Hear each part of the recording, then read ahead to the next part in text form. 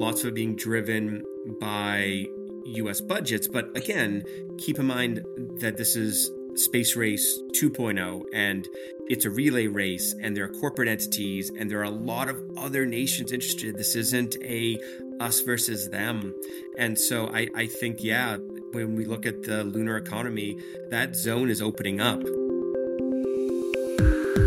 From the Defense and Aerospace Report, this is the DownLink, a podcast about the intersection of space, the space business, and defense. Not just what's over the horizon, but what's happening above it. I'm your host, Laura Winter. Hello, DownLink listeners.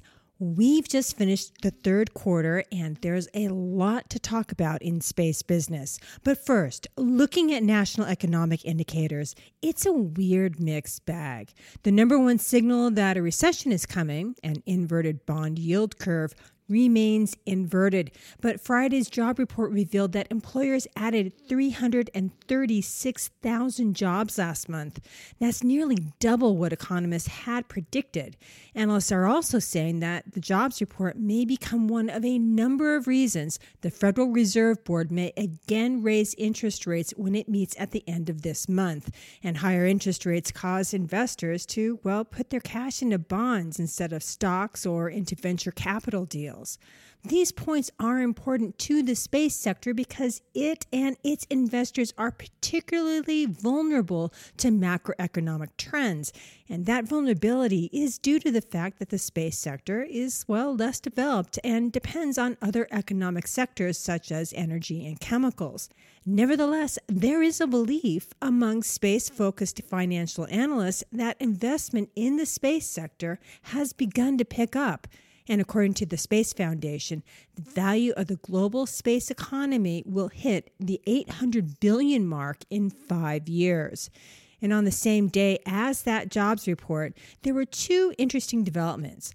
First, Virgin Galactic, which has seen its stock price drop by more than 68% in 12 months, is proving that it's soldiering on. It sent its fifth group of space tourists up to suborbital space in as many months. And Jeff Bezos' Amazon launched 2 prototype satellites on an Atlas V rocket. Notably, that's not a launch vehicle owned by his space launch company, Blue Origin. But these 2 prototypes are the first of the Project Kuiper constellation, which Bezos anticipates will consist of 3,200 low Earth orbit space-based internet service satellites and compete with SpaceX's Starlink and Eutelsat OneWeb. So to talk about the third quarter and what to expect from now through the end of the year, we have Chris Quilty and George Pullen. Here's our conversation. Hello, Chris and George. Welcome back, and thank you for joining me today. Thanks, Laura. Thanks, Laura. It's great to be back. Now, before we start talking about what's happened in the third quarter and what's ahead, let's do a quick round of introductions. And Chris, you should always start. Oh, well, thank you, Laura. I'm the only one without a cold, but I did have a frog in my throat. So my background, I was a sell-side research stock analyst for 20 years, writing financial research on the space industry. Started Quilty Space about 7 years ago, and we are a integrated boutique of folks that are all about the business of space. And George, you're next, but please don't forget to explain just what the fifth industrial revolution is all about for those who are new. Sure. So my name is George Pullen. I'm chief economist of Milky Way Economy. We are a fifth industrial revolution think tank and boutique investment firm. We also provide consulting and education services. I've been a economics teacher, writer, and all around just economics geek, I'd say, for over 2 decades now. Most of my time has been spent around alternative markets and markets that don't have all of the established market structures and parameters that folks are generally used to when they think about, for example, what's listed on the S&P 500. And so for those markets, that's where I live and breathe. Before coming to space about 5 years ago, I was most recently involved with the blockchain space. Before that, more to do with derivatives and commodities and swaps. And before that, energy, alternative energy, and even some metals trading. Okay, well, then let's begin with what may seem like a softball. That probably isn't. And that is a broad take on the state of the economy in general. According to most recent numbers from the U.S. Bureau of Economic Analysis, real gross domestic product, or GDP, increased at an annual rate of 2.1% in the second quarter of 2023, and personal income increased 0.4% at a monthly rate in August. And the Census Bureau's 18 economic indicators are mixed, but most are pointing north. So, George, these are not signs of a recession, but we still have an inverted yield curve. In fact, I think we've had an inverted yield curve for more than a year now. First, take a moment to explain what an inverted yield curve is and what most economists believe it means, and then what is going on now, because it seems like the economy is defying Campbell Harvey's thesis here. Yes, so I'm a big fan of Professor Harvey. He did a wonderful analysis that went into how when interest rates on long-term bonds are lower than the interest rates on short-term bonds, we have what's called a inverted yield curve. Now, his actual paper went into some specific tenors, tested it out, and it is held and successfully predicted every recession, I just said the R word, every recession we've had since his publication of the paper and based on all the test data he had before that. So yes, in terms of a measure of predictability and a powerful forecasting tool, the inverted yield curve has stood the test of time. Now, some people are saying that this time it's different, but as an economist, I have a really hard time when people tell me this time it's different, unless they can point to some hard economic or market structure reasons why it would be different this time. So I'm still putting my money on the inverted yield curve predicting a recession in the coming 12 months. Now, whether it is a big or little recession, that will yet to be seen. That might be why there's so much talk right now about the indicator not having the strength it once did. But we'll know more in 2024 if we have 2 quarters in a row of negative growth, i.e. the definition of a recession. Just to swing back, though, you were saying that you thought that this thesis would hold unless there was some sort of other market indicator or market structural change or something like that. But COVID-19, which is what I'm suffering from at this very moment, which is why I've got a frog in my throat. But the pandemic was a pretty big event, wasn't it? Would that not count? So when economists talk, not just me, but when economists in general talk about structural changes, we're talking about something that has long-lasting effects on, generally speaking, where supply and demand signals would match in an economy. And so while you could see the COVID-19 pandemic being a shock and having a shock variable effect on the economy, I do believe that the overall market structures haven't changed and that we will have a return to, I hate to use the word normal, it's overused, but we will have a return to normal.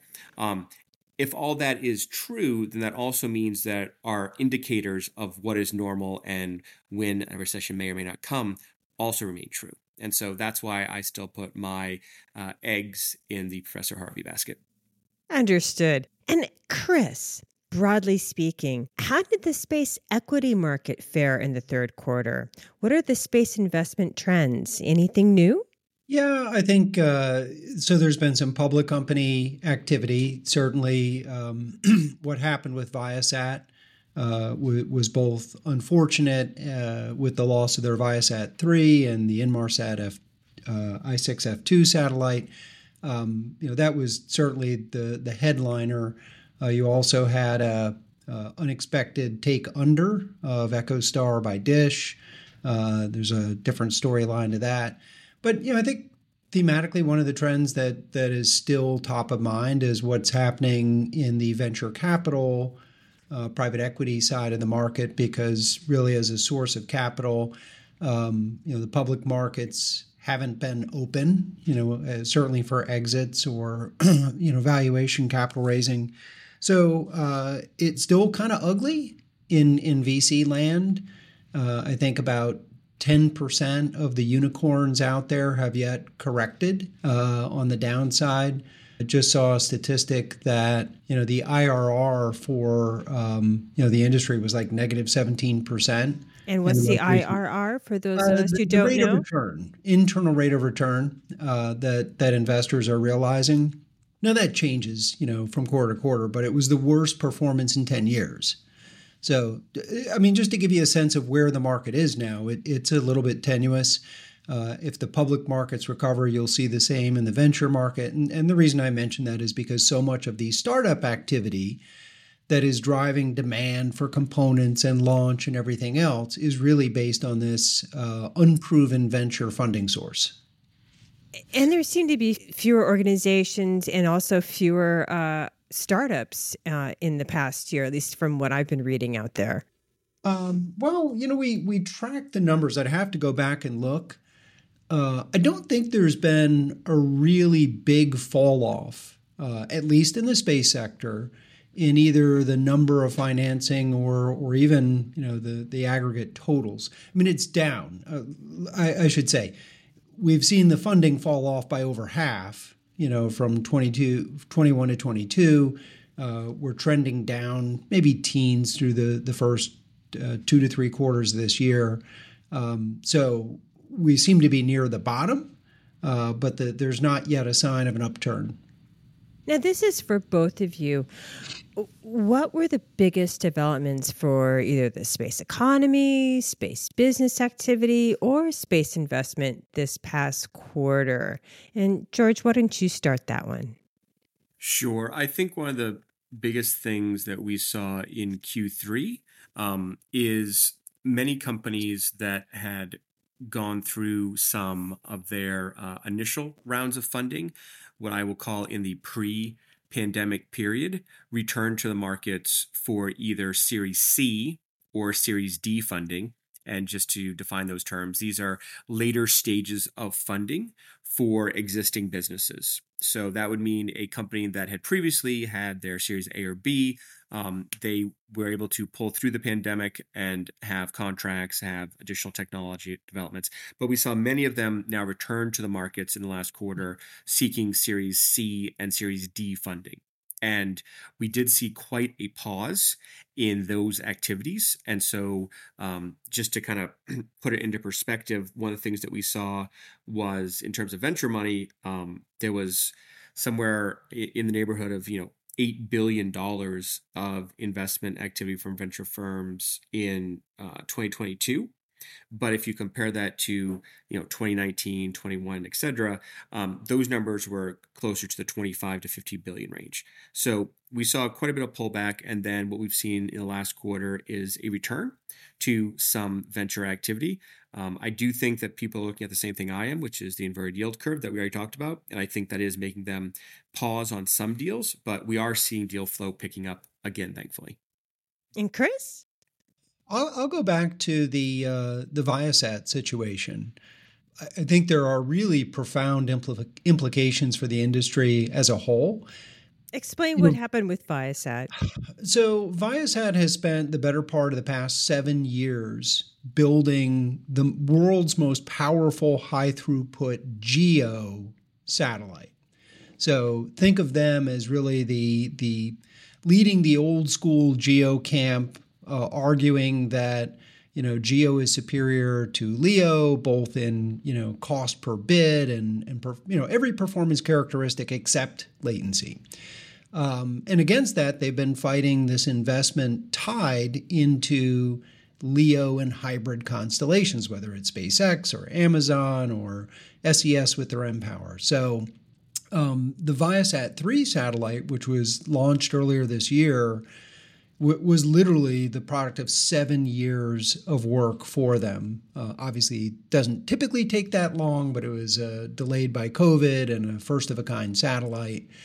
But the satellite failed shortly after launch. So The reason this is important, obviously important for Viasat, but the folks who are pushing the non-geo camp, part of their argument is, hey, we're a lot more resilient and a lot more flexible. I mean, individual satellites can fail, you can add more for more capacity, whereas this was a binary event, right? It went from a 1 to a 0 in an instant.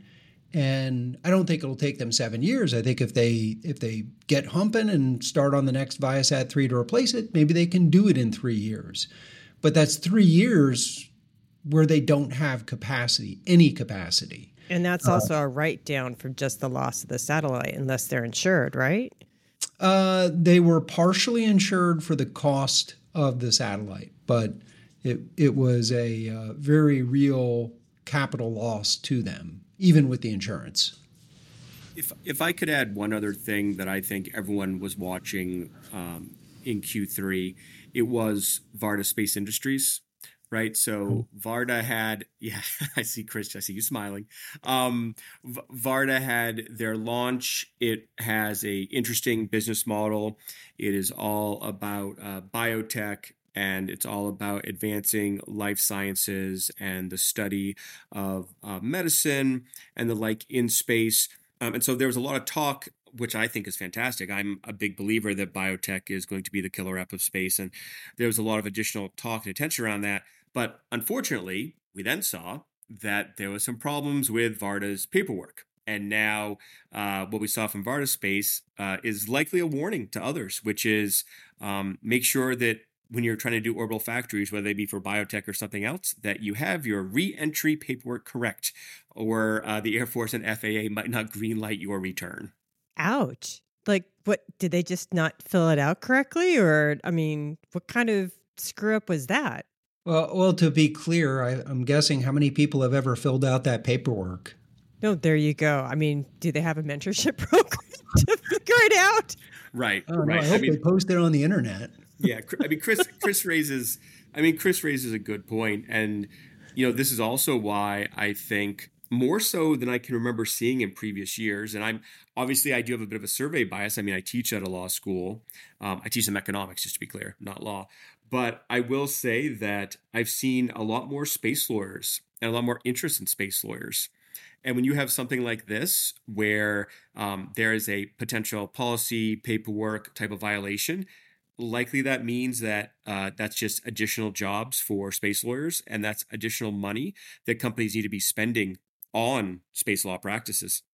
You bring up a really interesting point, because yes, there have been a lot more space lawyers out there. I'm being contacted on LinkedIn by space lawyers trying to get on the show, et cetera, and I am going to have a few of them on soon. But is this something that space companies, and I'm not talking the big boys and girls, but startups, I mean, are they actually considering this in their budgeting and when they're going out? I mean, are VCs saying, hey, not only do you have your banking together, which we'd like to have proof of that, but do you actually have your legal side together as well? Is that happening? So, I do spend a lot more time on the smaller and medium-sized end of the ecosystem compared to Chris. I know that he could talk about what probably the larger companies are doing in terms of their exposure to space from a legal point of view and their liabilities there. What I would say is I think smaller and medium-sized companies are becoming keenly aware of these risks. And as they're engaged with their current partners, whether they be VC or larger firms, they're looking to them for the recommendations, and they're looking to them for the support when it comes to their exposure to legal risks and their need for space law services. So yes, it's definitely a consideration. Maybe Varda serves as a warning, if you will, for other similar companies looking to do innovative things that might need to make sure that they first do their paperwork well. Yes, I was going to use this as an opportunity to make a joke about the ongoing discussions of moratorium on human space flight, and maybe we should have a moratorium on space lawyers. But the reality is, as somebody who's a practitioner on the M&A side, and I've been in the investment banking world for a long time. I mean, it makes a huge difference. There are not a lot of folks out here that understand the industry. to be able to have that mix of industry knowledge and the M&A capability, or if you're talking about the other legal side with regulatory, I know the handful of people in this industry that, that I trust that have a good beat on it. It's not that hard to figure out who they are because it's just not a big audience. So I'm a big fan of paying for people's value. And I think a lot of the firms out here have done a real good job of building practices around the industry, which is a good thing, right? You hate to have this be, third year intern gets the space deal because nobody cares. And I would say that's also a trend that we're seeing in other countries as well. I can only speak to the University of New Hampshire Franklin Pierce program, but I know that we had students coming in for the space economy course from Paraguay, from Costa Rica, from Argentina. So there's interest also in other nations, and there's also interest in companies in other nations making sure that they don't only get their rules right, but also as they're interacting with the U.S. as potential customers or partnerships, that they're getting those legal structures right as well. Wasn't it actually recently at a space lawyer regulation event? I believe there was a lawyer there. Family name is Monero, but he said something I thought that was really apropos, which is when you're practicing law and space law very particularly, you're practicing international law. That should be your focus. So I'm not surprised in some ways that you have international students in your courses. I'm just wondering if American companies are actually also seeing it that way as well, that it's a very particular kind of lawyer that they're going to need to get their FAA stuff together, as well as the United Nations stuff, as well as other nations that they'll be selling their services to. Yeah, and I'll just kick in as a former Navy guy. There's certainly an element of admiralty law in what occurs in space. Very, very much so. I would second that, but only as a Marine that used to ride on your boats. Very cute. All right.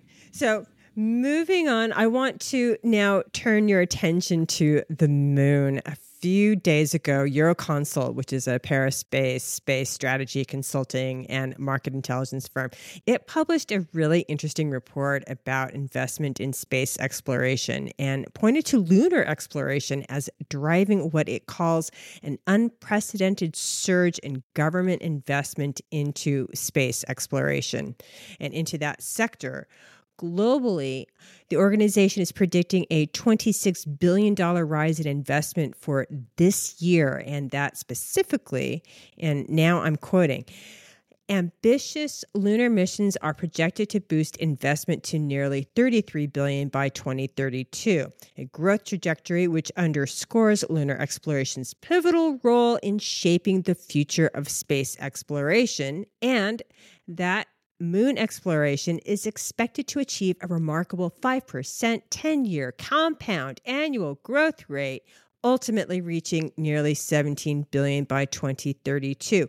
We've seen India land on the moon, Russian attempt to land on the moon and fail. Japan just launched a mission to the moon.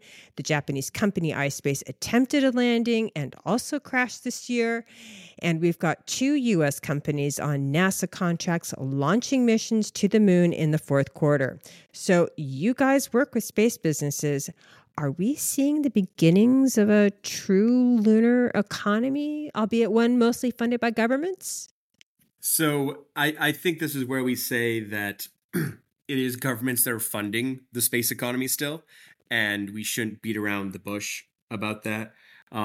Regardless of whose number you like for the contributions from venture capitalists over the last decade or so, it usually amounts to anywhere from 10 to maybe as high as 20% of what world governments are putting into the kitty. So yes, U.S. is very interested in the moon, as are many other nations. We've seen India's landing. We've seen the attempt by the Russians to have a landing. We've seen China now operating for a considerable period of time on the far side of the moon. And so all of these activities are national-driven activities, but it is something important and something that I Pete Gerritsen, another frequent guest of yours, Laura, but we debate often, which is, does the flag follow commerce or does commerce follow the flag?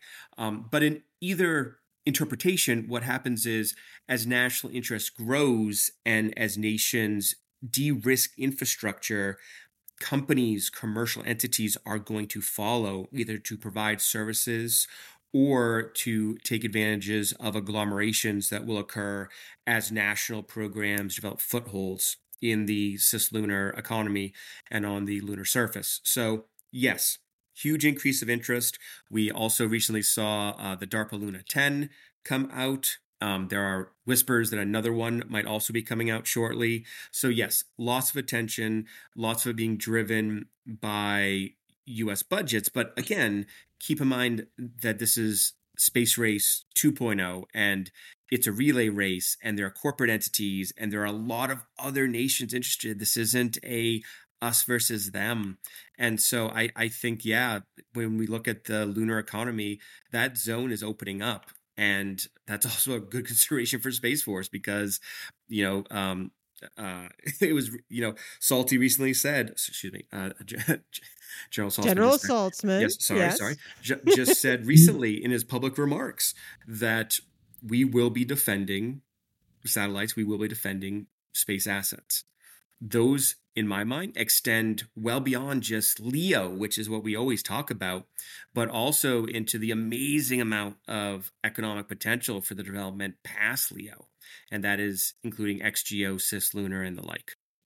Chris, I saw you nodding in there. Yeah. So what's going on?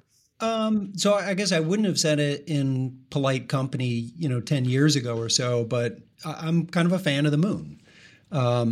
And I say that for two reasons. Number one, that I think this is a legitimate growth market. Number one is because the Chinese are doing it, right? Hence George's assertion that this will be a government-funded endeavor.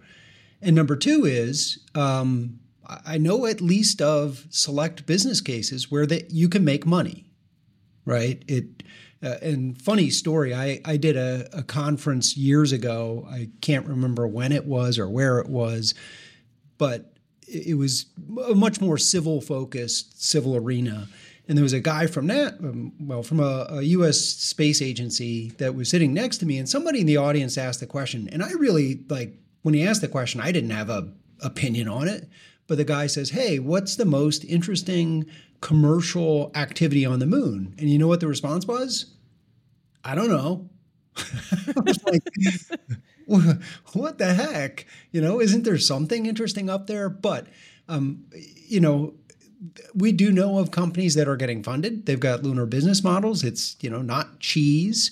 It's data storage. It's, mineral extraction, and based upon lower launch costs and, lower transportation costs and everything else, I mean, eventually people will make money. But in the near term, there is a whole of government effort to get U.S. Western companies on the moon. Both. To establish the physical presence that establishes, the territory that you quote unquote manage, right? And we're seeing that contracts from AFRL and DIU, everything supporting, orbital refueling to, nuclear thermal propulsion, you name it. So I do think that government support will be there for quite some time. And on the back end, people will make money on this also. And there's a corollary, right? I mean, the Earth observation industry, think of the satellite imagery companies like Maxar and Black Sky and others. That industry has been around for 20 plus years, and it is still 80% government revenues. The thesis here is we're going to see huge growth in commercial that will eventually happen in the EO market. Same's going to happen with the moon. I mean, the moon will be cool up until the point it won't be a sustainable endeavor until the point that people can make money off it. At that point, you don't care whether the government supports it. You just want them to get the hell out of the way. And to defend it. You don't want them to get too far out of the way because you'll still need them to defend your rights to operate freely. And so here's like a follow-up. and probably painful question, but I got to ask it. As George, you said that even now the space economy is mostly underwritten by government contracts. Are we any closer to a commercial space economy that can sustain itself without government investment? I mean, perhaps it will always be underwritten by government because of the importance that it has to nations. I mean, are we ever going to see this so that it does get to the point, like you just said, that you want the government to get out of the way but protect things? Yeah, I don't think I would use the word always, right? So I do not predict that we will always have governments underwriting and always have governments being the primary investor or carrying 2/3 of the water in the buckets, however you want to phrase it. Because if we expand out, particularly when we start talking about lunar outposts, we start talking about moon, we start talking about asteroids and the like, you start tapping into a amount of resources and an amount of potential production that exceeds that of what any one nation would need, right? So now you become into a place where commercial actors are benefiting their balance sheets by participating. Look at Psych 16 and the mission that we're sending now, right? So if you think about that, this is NASA going out to do another survey, right? And to see how much of the 10,000 quadrillion is really there, and all these other, ludicrously large numbers. Well, of minerals and gold on Psych 16. It's an asteroid. Thank you. Sorry, yeah. Sorry, talking inside. We thought you were talking about your favorite nightclub again. Yeah. Oh, that's Psych 13. Get it right. No, but seriously, so with Psych 16, it's been getting a lot of attention within the space community for quite some time. And that's because of all the minerals there and all the potentials it has for asteroid mining. And of course, I am not advocating that asteroid mining takes off tomorrow or even takes off this decade. But what I want people to have planted is what the roadmap looks like. So as we extend infrastructure out to the moon, what that does is that necessitates the development of a series of technologies. Some of those technologies are, how do we have reliable energy when we operate on the moon? How do we have reliable cargo transport back and forth to the moon for resupply and for resources? How do we set up infrastructure for communications to interact on the moon? How much autonomy do we have when we're on the moon? And by autonomy, I mean robots that when we're operating there. Each of these four and many others are pieces of infrastructure that, as U.S. government funding and the funding of other nations de-risk, commercial enterprise will want to participate, because then they can go knowing, well, you already have, like Chris said, you already have this amazing infrastructure for Earth observation. Let's flip the narrative. You now have this amazing infrastructure for moon observation. Using that amazing moon observation infrastructure, I want to do A, B, and C for a commercial purpose. You now have an infrastructure for lunar cargo. That lunar cargo infrastructure is being used by Space Force, NASA, and the like. That's fantastic. Well, now I would also like to use that infrastructure for lunar cargo to go out further or to go to the moon for commercial activities. So it's a de-risking period. It's going to be that de-risking period for, the rest of this decade, easily on into the 2030s. But that doesn't mean forever. It means that we're building the rails that commercial enterprise and free markets will be based upon and built upon. And then the government moves into the function it should be, which is de-risking further out and providing security. Chris, do you have anything to add to that? How could anybody possibly add to George's soliloquy? All right. This next question then is going to be right up your alley then, Chris.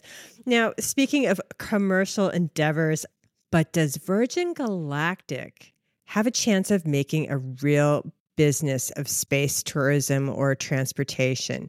What I've been reading from Rich Smith in The Motley Fool is that the burn rate of $125 million a quarter is really tough to square.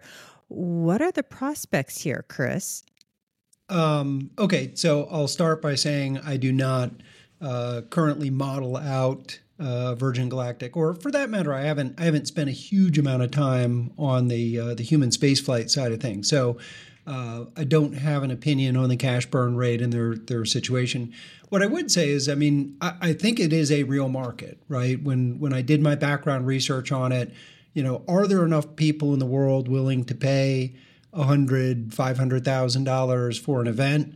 Like, wow, yeah, like there actually are when you look at the numbers. I mean, I wouldn't have thought so, but and there's a lot of allegories, right, of markets that developed with very expensive high users, and then you broaden it over time. Now, what I don't know is, I mean, as much as I'm sure a lot of folks that have invested in this area in recent years have been disappointed by the rate of progress.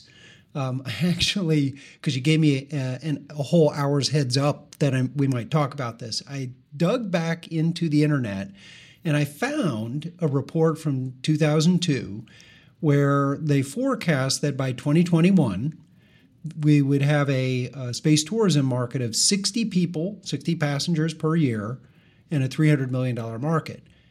5 years later, there wasn't a SPAC bubble then, but in 2007, they republished the report, and they went from 60 passengers a year to 12,000, and it becoming $1 billion a year market.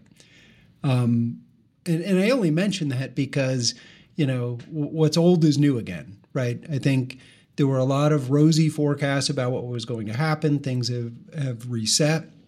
Look, there's a certain volume, a certain tempo. It's just the economics of a capital-intensive business is you need to drive volume through that factory in order to generate the profits.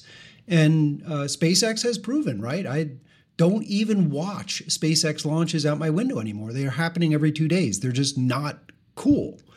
So it can be done, right? There's a model of a company doing something very complex with a space vehicle that says you can do it on an almost daily basis. That will be the challenge for these companies, and it's both Blue Origin and our friends at Virgin Galactic. The other thing I would just say is there's a different model, which if Starship is successful, and you can fly 100 people onto orbit for a couple $1,000,000, is what they said the variable cost would be. That's a different experience and maybe a different price point, but also perhaps a challenge to people doing a suborbital flight. So I have to maybe do some different things here, right? So if I think about it, if you were the same, George, it would be so boring. It would be boring. Well, so here's where I get a little bit of heartburn when it comes to space tourists, right? So the first is I picture the pitch deck, and I know, Virgin Galactic is well past pitch decks, but I picture the pitch deck and I think, okay, what's the TAM, right? What's my total addressable market? How big is this thing?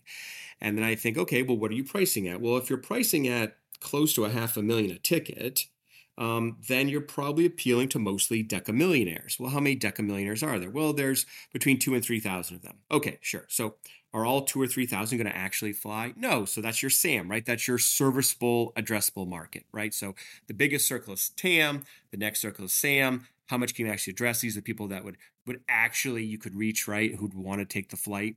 And then think of your slide deck. You have your SOM, right? That's your serviceable obtainable market, right? This is who are you going to convert and what kind of resources is going to take to convert those into your users. And if I think about it and look at what they've done to date, well, what they've done is they've reached about 800 pre-ticket sales. If you've already sold 800 tickets ahead out of a decamillionaire market of 2,000 or 3,000, you've already sold a lot of tickets to the people who were interested.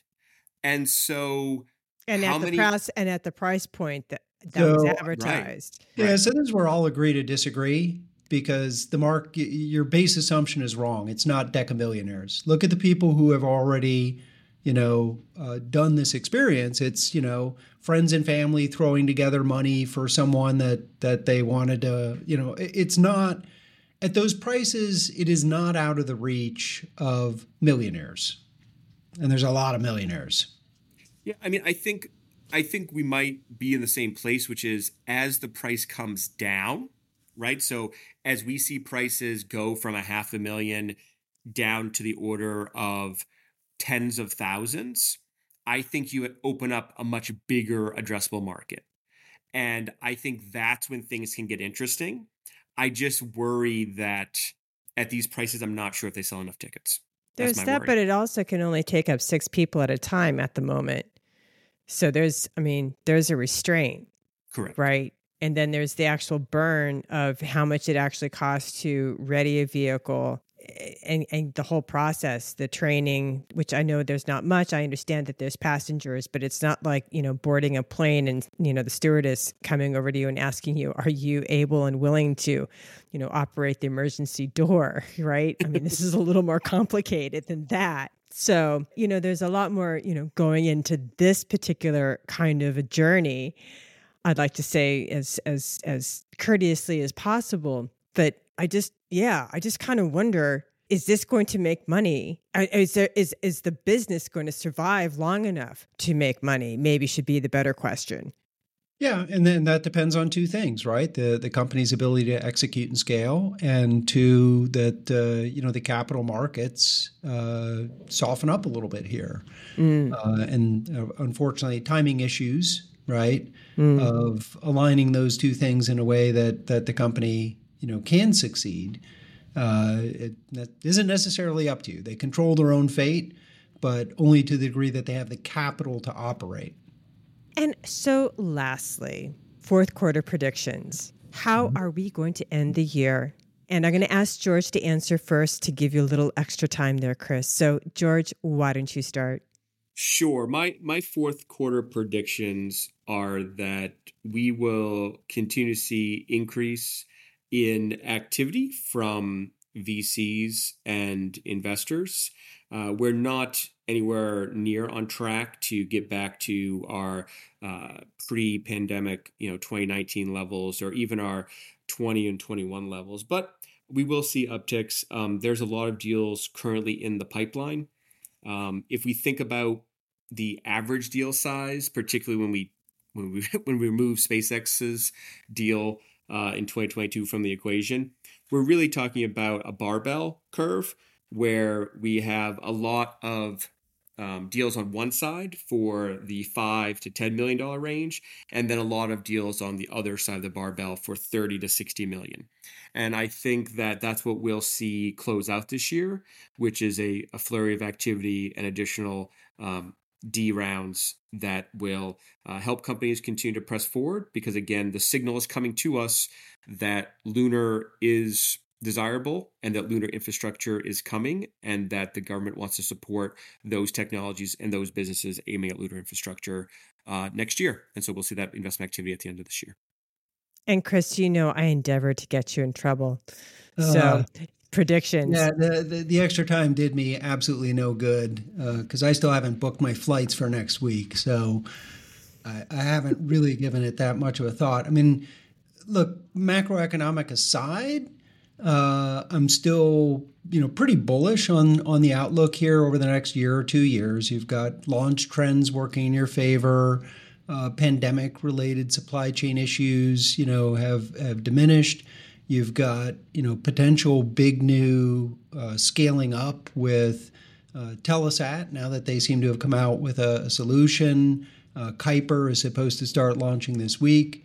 Those are sort of LEO broadband specific, but they pull on the supply chain of the entire industry and the launch sector and everything that supports it. So, absent a really ugly black swan event, I think we'll survive, maybe slow down during any kind of a little bit of a minor downturn. But beyond that, I'm still pretty bullish on the outlook. Chris, George, thank you both so much for your time. Thanks, Laura. Thanks, Laura. That's it for this week. If you like what you're hearing, follow the DownLink on Twitter and subscribe to the podcast on your favorite podcast platform. For the latest defense news and analysis, listen to the Daily Defense and Aerospace Report podcast hosted by Vago Muradian, and listen to Cavis Ships to hear the latest on what's happening in the maritime domain. I'm Laura Winter, and thank you for listening.